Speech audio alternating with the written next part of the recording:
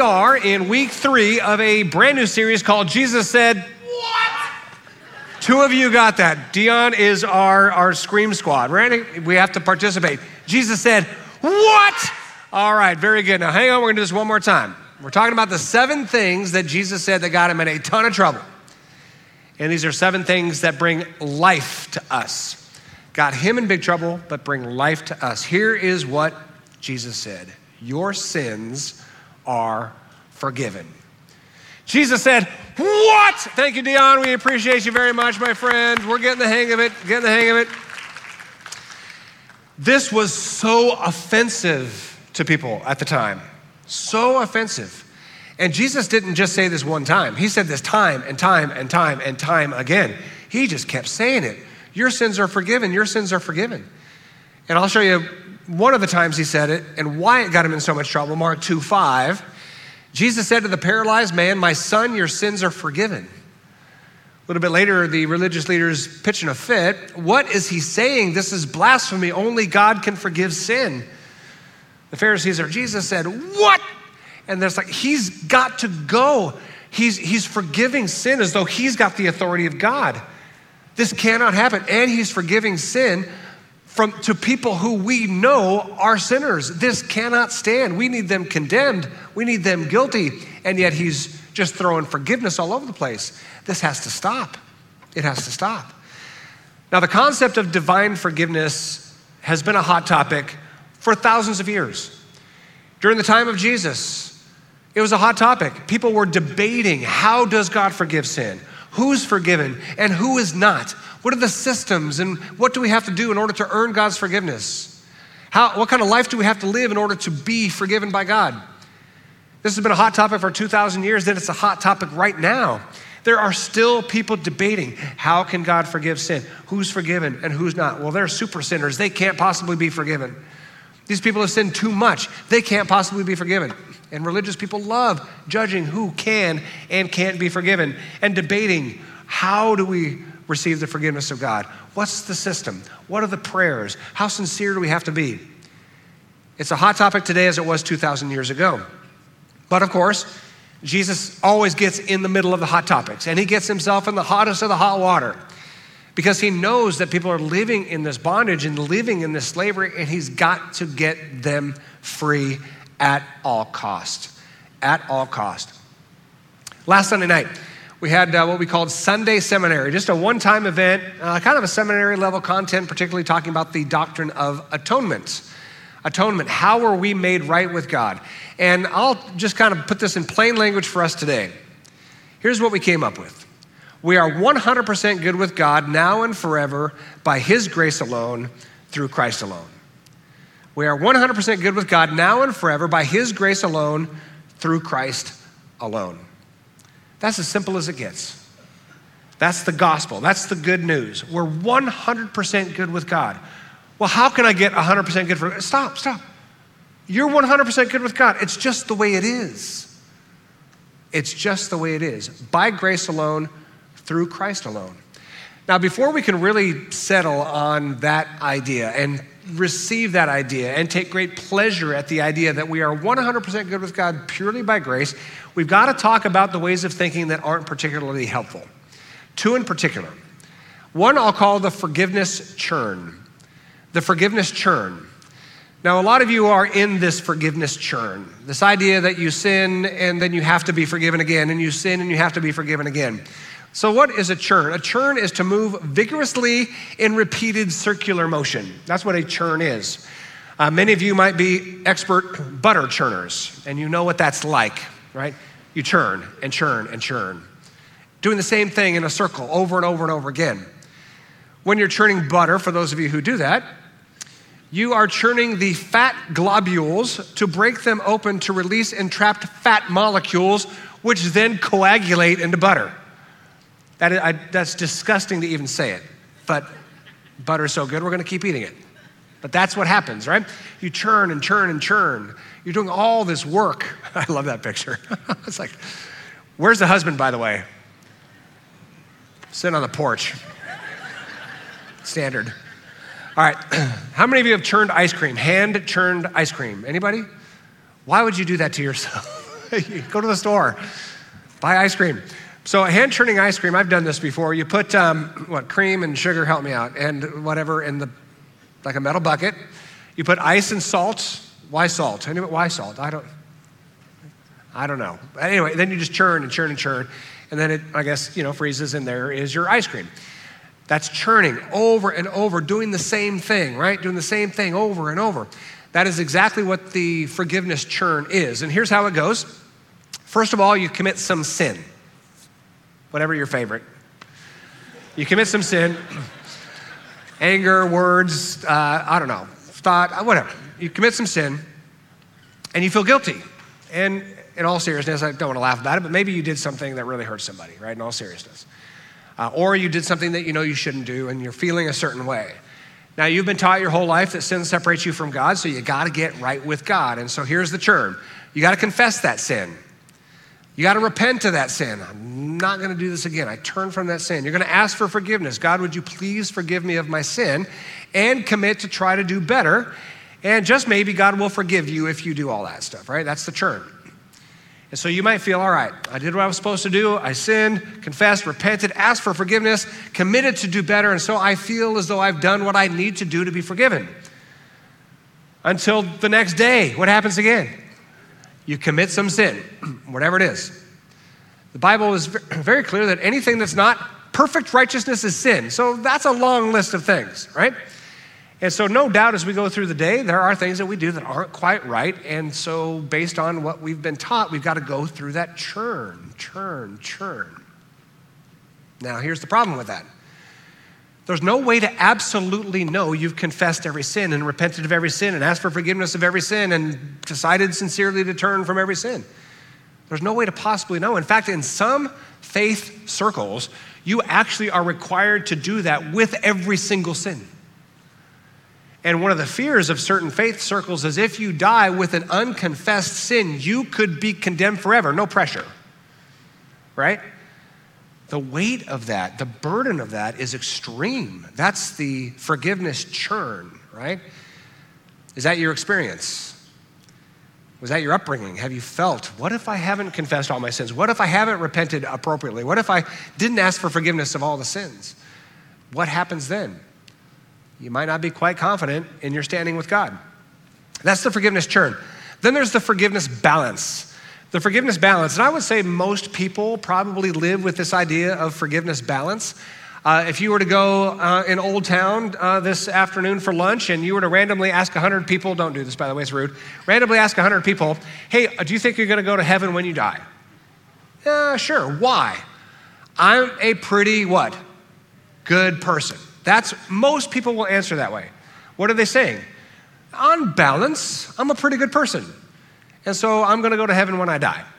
Most people have that as sort of their paradigm, their view of how they're forgiven. The good outweighs the bad. The good outweighs the bad. Now, the problem with that is for some of us who might have done some things really bad. And I mean, you've got a regret in your past that you carry with like a rock on your shoulders. I've done some terrible, terrible things. If you've done some terrible, terrible things, you might never know if you have compensated enough with good things to counterbalance that. And so you're gonna live with that burden. You're gonna live with that guilt.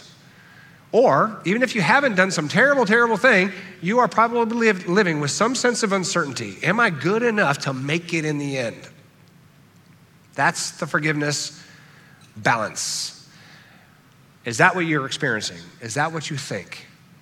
If so, whether you're in the forgiveness churn or in the forgiveness balance, you've got to be free from that today. Like today, no one walks out of here in the churn. No one walks out of here in the balance.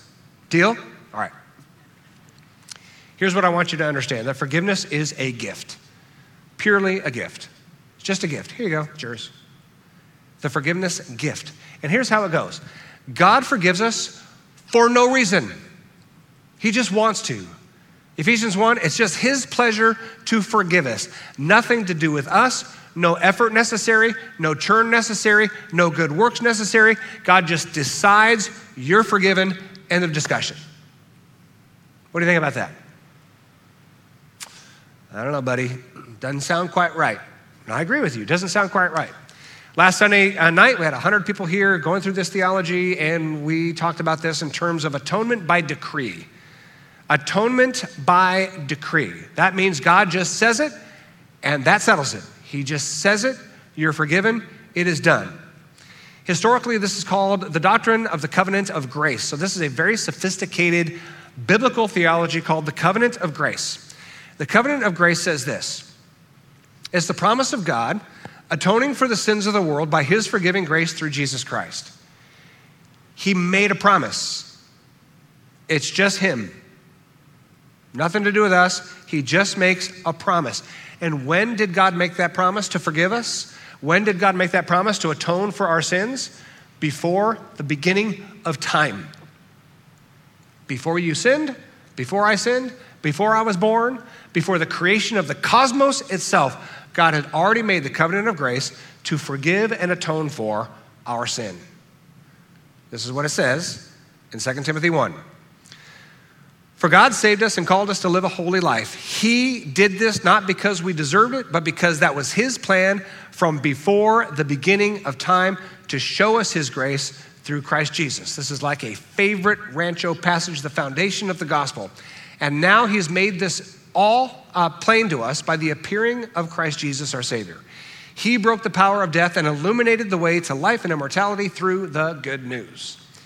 Good news, the gospel. It is good news that God did this before the beginning of time.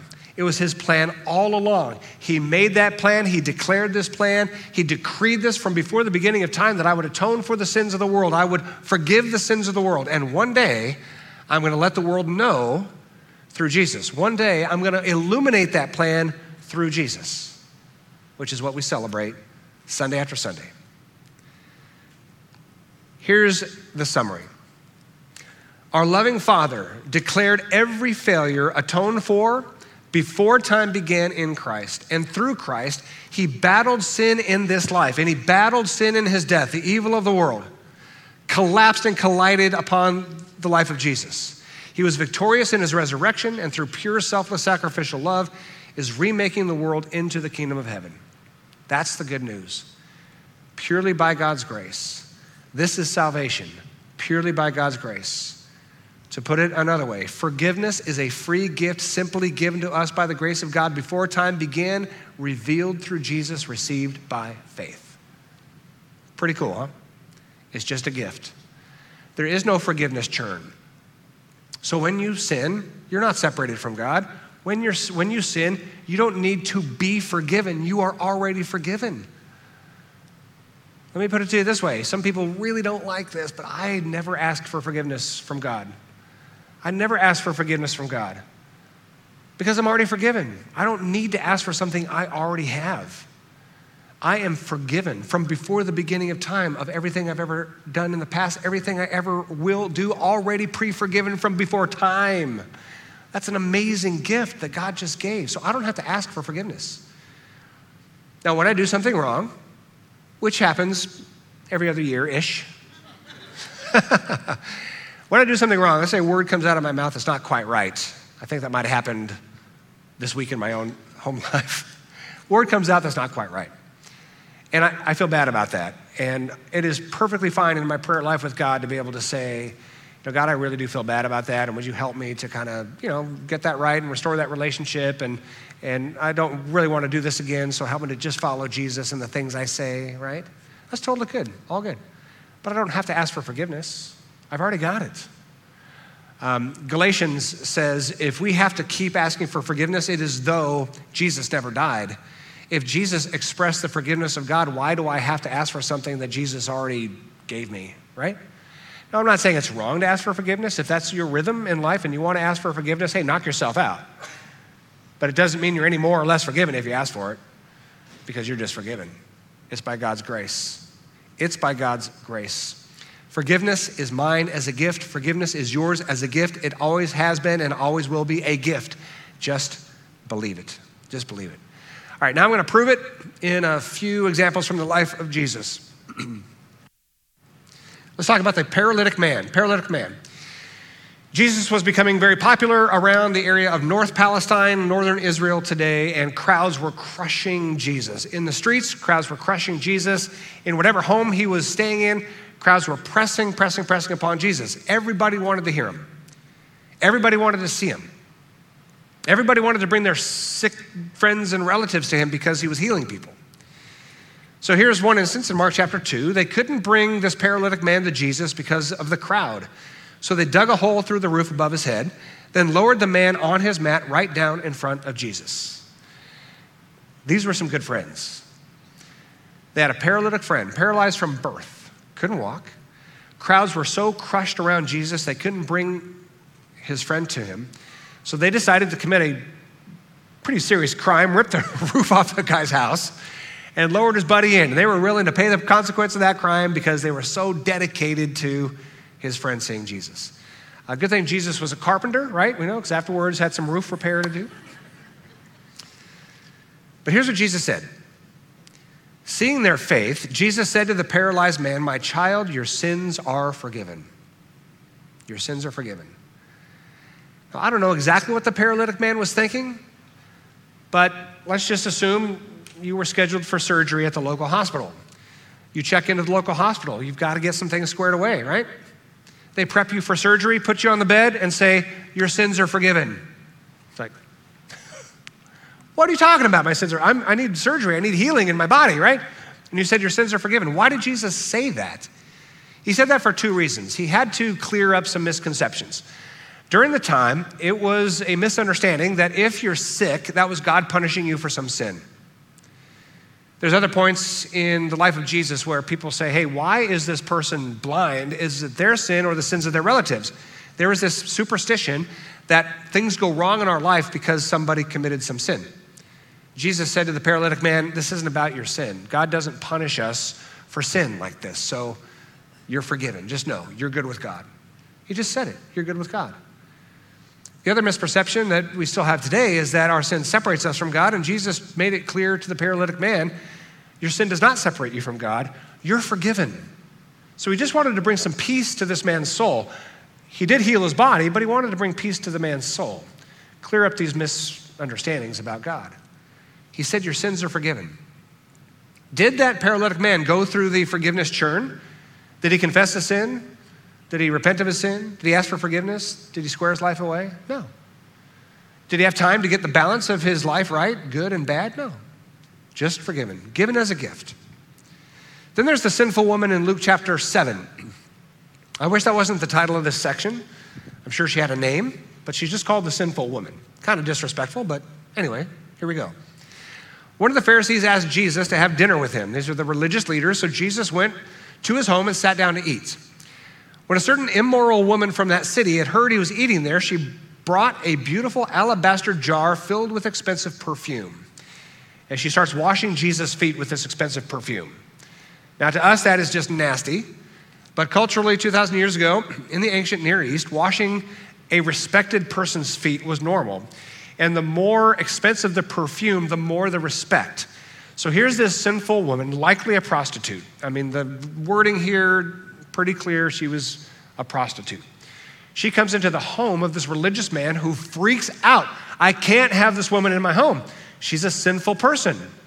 And then this Pharisee basically says, Jesus, you say you're a prophet. If you knew her sin, you would expel her from your presence.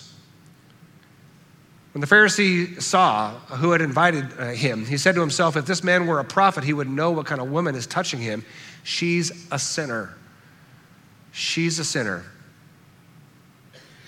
Jesus then looks at her and says, I tell you, her sins, which are many, have been forgiven. So she's shown me much love. I love this. This woman was declared forgiven, likely a prostitute. Did she go through the forgiveness churn? Did she confess her sin, repent of that sin, ask for forgiveness, commit to do better? Did she do any of that? None of it. A prostitute before the feet of Jesus. And he just says, you're forgiven. The religious person's hyperventilating. There's a sinner in my house. Jesus, there's a sinner in your presence. Get her away. And Jesus just declares, forgiven. Forgiven. Isn't that beautiful? No churn, no balance, just a gift. Then there's the adulterous woman. We detailed this a few weeks ago, so I won't detail it again. The woman is caught in adultery. Jesus stood up and said to the woman, "Where are your accusers? Didn't one of them condemn you?" "No, Lord," she said. And Jesus said, "Neither do I. You are not condemned." There is no condemnation. You were just caught in the act of sin, and there is no condemnation. Did she go through the whole forgiveness cycle? Nope. Did she get a chance to square her life away in the forgiveness balance? Nope. Jesus just says, "You're forgiven." It's a gift. The thief on the cross, Jesus said, "Today you will be with me in paradise." Did he go through the forgiveness churn? Did he go through the forgiveness balance? It was just a gift declared over him. That same gift is declared over you. The same gift is declared over you. God is your heavenly Father and declared this truth over you before the beginning of time, that you are forgiven. And for those of you who are carrying this guilt of things that you've done in the past, just know that all these people that I mentioned had burdens of guilt in their past that were massive. And some were burdens of guilt in their present. The adulterous woman, just caught in the act. The prostitute, that was her job as she came to Jesus. And Jesus just says, "You're forgiven." The thief on the cross, just being executed for crimes he just committed. And so you talk about guilt and carrying the weight of guilt. The people that Jesus declared forgiveness over are people that carried incredible amounts of guilt. They thought they had to go through the churn of asking for forgiveness and confession and repentance, and they didn't. They were just forgiven. They thought that maybe they had to balance out their life and do more good than bad so that they could be forgiven, and that's just not the deal. That's not the deal.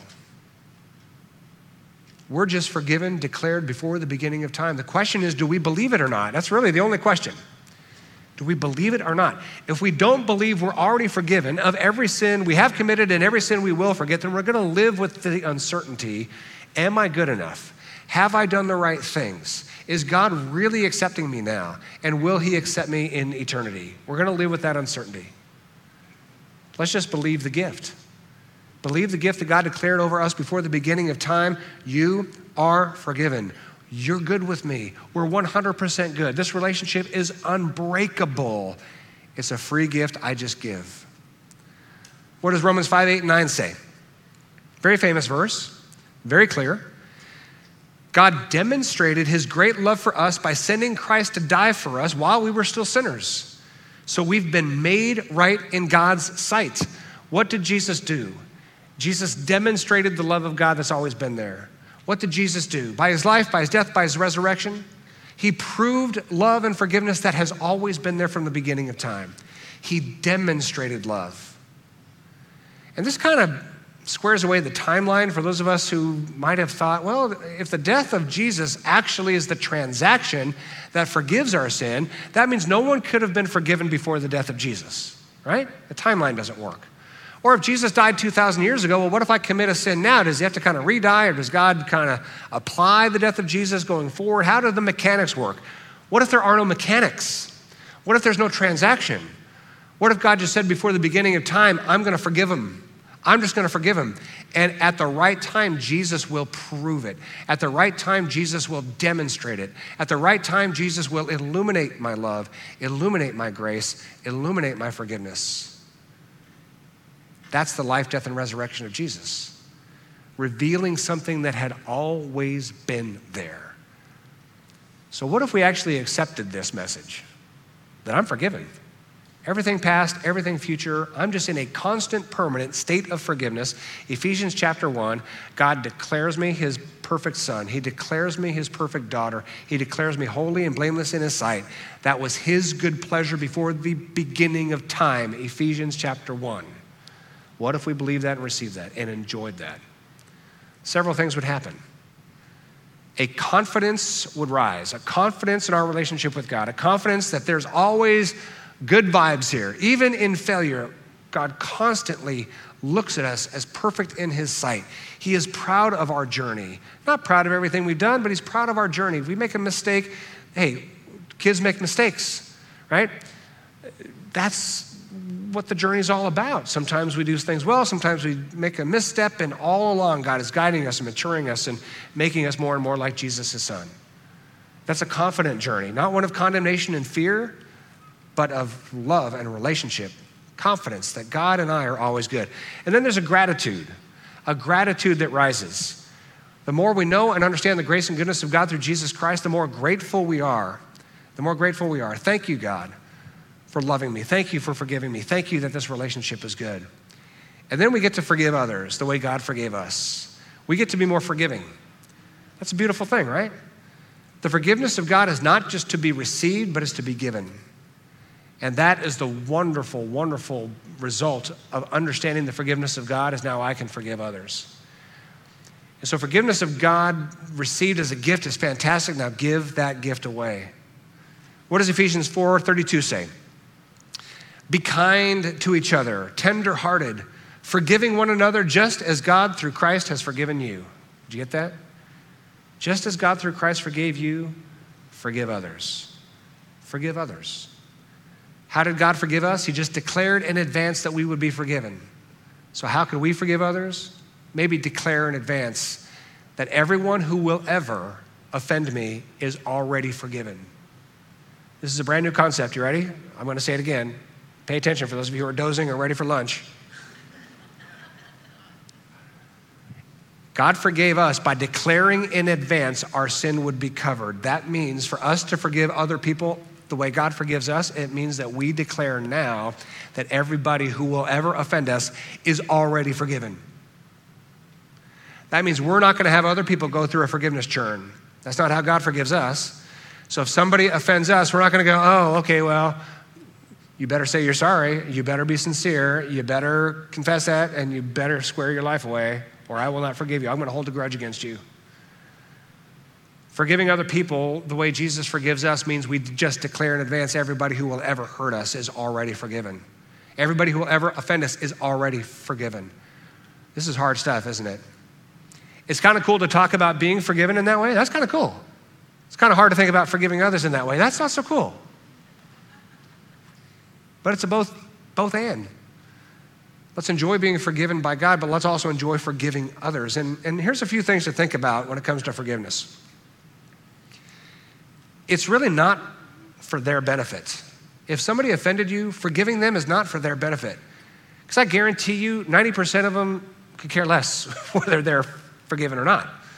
If you've been offended by somebody, you might be all, kind of twisted up about it. I guarantee they're not. They're just not. They're not waiting every day for you to forgive them. But you're feeling it, some of you, every day. So forgiveness is really not for their benefit, it's for your benefit. The people you haven't forgiven own you. So think right now of people you haven't forgiven. People that might have hurt you. Maybe people who should have loved you who didn't. People who might have betrayed you. Think of their names right now. Think of what they did right now. If you're bitter towards them, if you haven't forgiven them, they own you. And again, they don't care. They're off doing something else.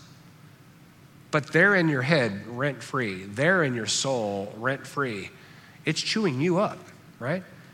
People you haven't forgiven, they own you. And they're not worth owning you. You've got to be free from that, right? There can't be freedom without forgiveness. If you're holding bitterness and resentment, anger in your heart towards somebody who's offended you or even hurt you, you're not free. You're in slavery. Forgiveness is for your benefit to free you from that slavery. Now, another thing, very important, forgiveness doesn't mean forgetness.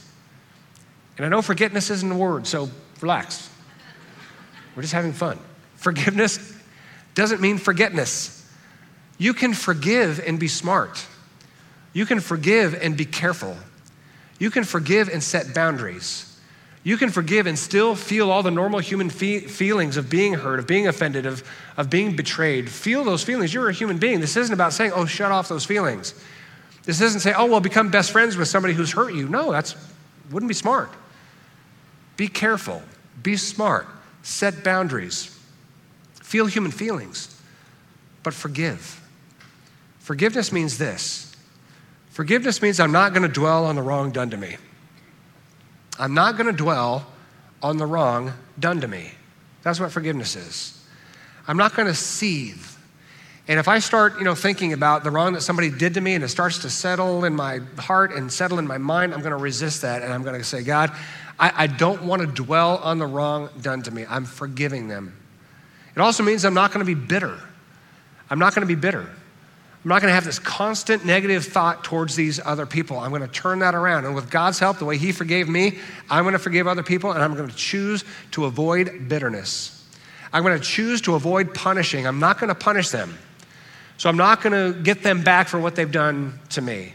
I'm not going to gossip. I'm not going to speak bad about them. I'm not going to even wish bad upon them. I'm not going to punish. This is not an eye for an eye thing. That's not how God forgives me. And that's not how I'm going to forgive others. I'm going to release them from bitterness and release them from punishment. And then I'm going to be open to restoration if possible and if safe. And I cannot emphasize this enough. Forgiveness doesn't mean you go headlong back into a relationship with somebody who's harmed you at all. Forgiveness means that there might be the openness of the possibility of restoration if it's possible and if it's safe. So if there's somebody out there who is just harming people, draw boundaries, keep yourself safe, but you can still release them from bitterness. You can still release them from punishment. You can still choose not to dwell on the wrong that they've done to you. This is forgiveness. That's forgiving the way God forgave you. But if there's a possibility to restore a relationship, if there's a possibility to restore in a safe environment, take the risk and do it. Take the risk and do it. I had a lot of great conversations over there in the pastor's corner with people who are really wrestling through whether or not they attempt to restore a relationship that's broken because of offense. I'm telling you, think about it. Pray about it. Talk to your friends about it. Because so many broken relationships can be healed through forgiveness. God led the way through Jesus Christ. He led the way by declaring that we're forgiven, and he wants a relationship with us. He could choose to be offended. He could choose to be bitter. He could choose to condemn, but he simply doesn't. We have the same choice. If it's possible, if it's safe, maybe choose the road of forgiveness, maybe choose the road of restoration. That's the cycle of forgiveness that I think brings honor to God. And we can certainly use that in our lives and in our families. We can certainly use that in our culture as we are continually ripping each other apart. Can we kind of slow that down and say, let's believe the best in each other? Let's build a relationship where possible. Let's restore what's broken. Let's follow the example of Jesus. We're going to close in a song and communion. And we're going to kind of interweave these two together. It's a song called Wouldn't It Be Like You? And I think we've done this song once or twice. It's a song that kind of imagines this conversation with Jesus, where Jesus keeps doing things that are unexpected. Right. It's almost like the phrasing of the song almost feels like you're talking about a friend, a very close friend. Wouldn't it be like you? Yeah. Just to be this way, to continue to forgive, and to come in a way that we wouldn't expect. Yeah.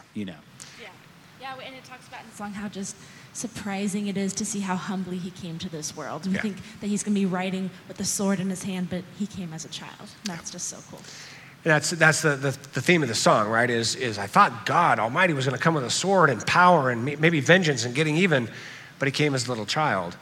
And then I thought he was going to kind of, make things right when he actually lost his life serving and loving and forgiving. So this song really is a wonderful journey, and just feel free to sit and be still. If you have your communion cups, just think about the bread that represents the body of Christ and the juice that represents the blood of Christ, and the love of Christ that he demonstrated to us, selfless and sacrificial love that we can receive as a gift and love that we can share. So enjoy this song together.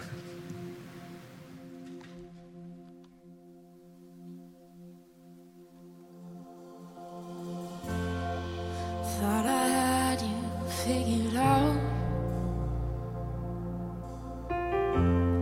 so sure I knew exactly how you move.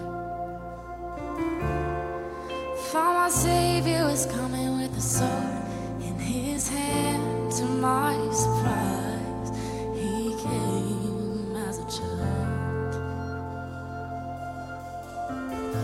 And wouldn't it be like you to be different than we thought, different than we want, but better?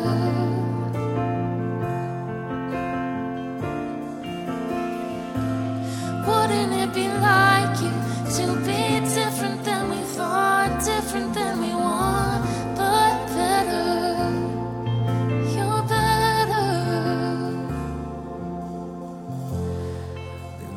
my Savior in a tomb. Hope was lost and the doubt was breaking through. When you broke the bread, I saw the holes in your hands. How did I not see Son of God, yet Son of Man?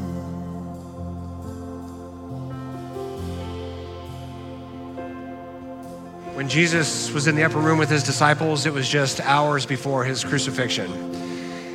It was just hours before the sin and the evil and the violence and the greed of the world would collapse upon the body of Jesus and they would put him to death. And Jesus shares with his disciples that my body is about to be broken for you. My blood is about to be shed for you. For those of you who have your communion cups, you can take the bread. If you don't, you can raise your hand and we will get you one. During the Last Supper, Jesus takes the bread of the Passover meal, which they had shared together for hundreds of years.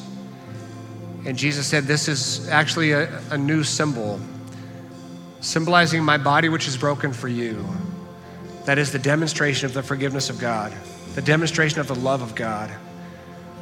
That I would be so committed to sharing love and grace and forgiveness with the world that I will walk right into the teeth of the worst that this world has to offer. And I will be crucified. This is my body broken for you in love. Take this and eat this in remembrance of Jesus.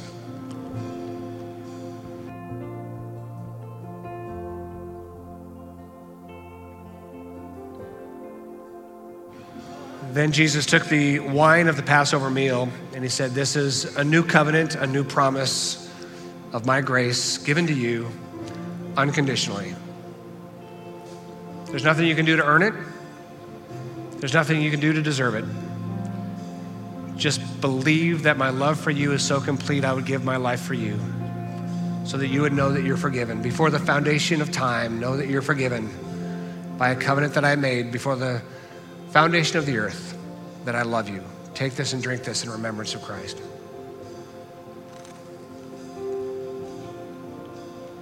Let's pray. God, we thank you for your forgiving grace through Jesus, declared in a covenant before the foundation of time, that their sins would be forgiven. And that one day at just the right time, Jesus would come and demonstrate that forgiving love, reveal that forgiving love, illuminate that forgiving love. And so we see in Jesus the fullness of our God, who is our Heavenly Father, who would give anything to show us love, to show us forgiveness, to show us mercy. So God, we receive that today. We believe that today. Our faith is in Christ alone today. Nothing we can do to earn your love, to earn your forgiveness. We just receive it by faith.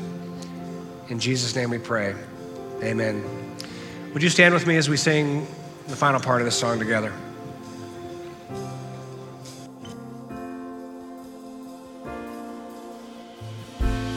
Wouldn't it be like you to be different than we thought, different than we want, but better?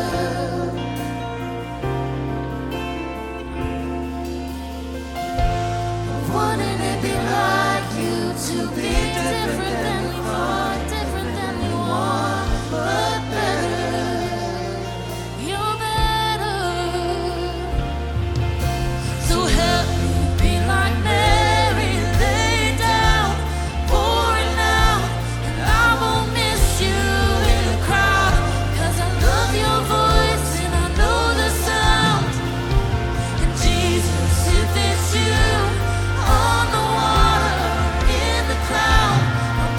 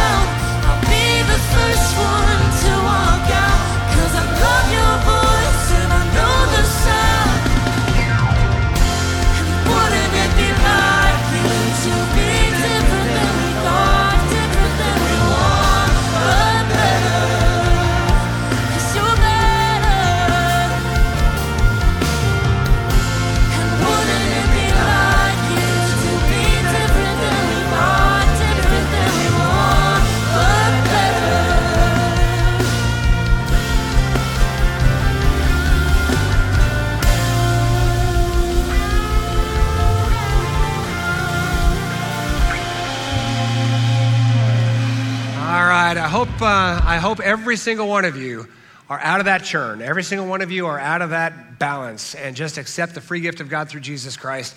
And if you want to express that faith in Christ alone, we just prayed that prayer to receive that and embrace that. But you can also do that through baptism. It's a very meaningful, very beautiful symbol.